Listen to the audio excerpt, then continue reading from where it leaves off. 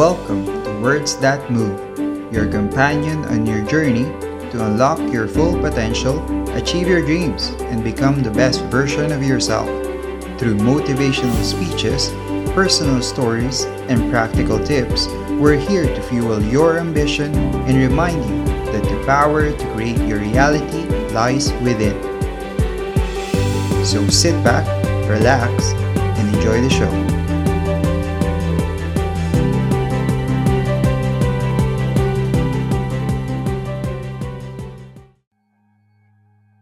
I speak and write at the 7th grade, 3rd month level. Now, the reason I do that is by accident a few years ago, I discovered that if you kept it at that level, that even the college professors would be able to follow right along with you and understand what you are saying. And I just happen to believe they are people too.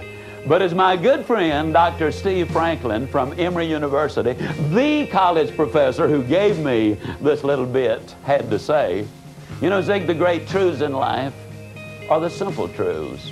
He said, you don't need 3 moving parts and 4 syllables for something to be significant. Think about it for a moment, Zig. There are only 3 pure colors on the face of this earth. But look at what Michelangelo did with those 3 colors.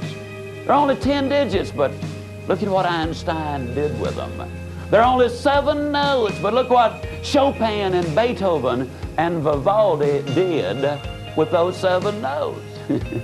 Look at what Elvis did with 2. It just really doesn't have to be that complicated. Lincoln's Gettysburg Address, as you well know, delivered right after the Battle of Gettysburg, which took place during the War of Northern Aggression.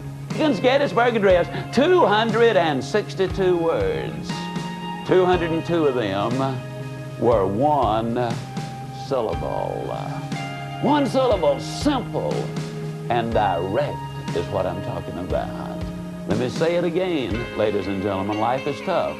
But when you're tough on yourself and keep it simple so that we can clearly understand it, then life can be enormously rewarding, tremendously exciting, but it's not necessarily going to be easy. You remember earlier, I said that for 24 years of my adult life, I weighed well over 200 pounds.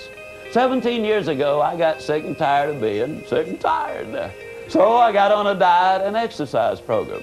Up until then, my idea of exercise simply was to fill the tub, take a bath, pull the plug, and fight the current. I mean, you know, that was it. And any way you cut it, that's just not much of an exercise program.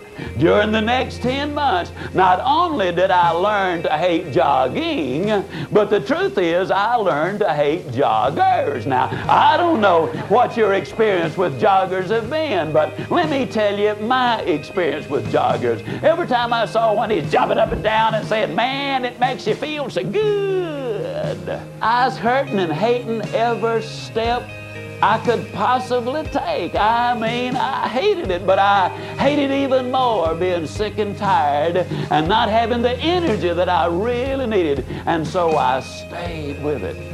How clearly I remember that magnificent day there on Portland State University campus. It was high noon, had a seminar at 4. I was out there doing my running.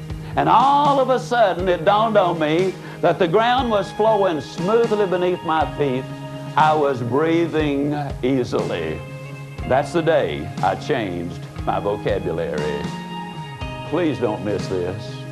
Ladies and gentlemen, you don't pay the price for good health. You enjoy the benefits of good health. There are those words again. You don't pay the price for a good marriage. You pay the price for a poor marriage. You enjoy the benefits of a good one. You don't pay the price for success. You pay the price for failure. You enjoy the benefits of success. 10 months I hurt.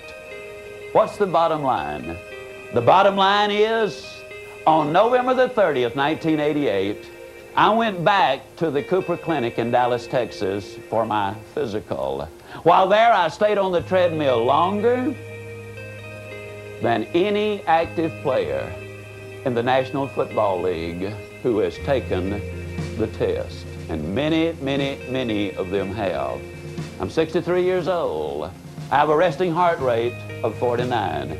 I can outrun 98% of the college kids in America on a 5-mile run. I can do things I never could have dreamed of doing when I was 25 years old. I hurt for 10 months. I've had a ball for the last 17 years. I love to run. I've run with the temperature as much as 40 degrees below zero and the wind just blowing like crazy. Now you understand that is what was happening outside. I was running inside in a ballroom or up and down a hotel corridor. I was running though, and that's the point. I finished that little dissertation, and Dr. Cooper's a good friend of mine today, and he kind of grins, you know, and he said, "Yeah, Zig, that's pretty good." Now, what's the point I'm making? It's a very important, very critical, very simple point. I am not bragging on Zig. I'm not bragging on the 65-year-old lady or the 14-year-old girl. What I am saying is that inside of you, physically and mentally and spiritually, there is an incredible potential just screaming to get out. So important that we understand that. Important that we understand, though, that it's not easy, but that if you discipline yourself to do the things you need to do, when you need to do them, the day's going to come when you can do the things you want to do, when you want to do them.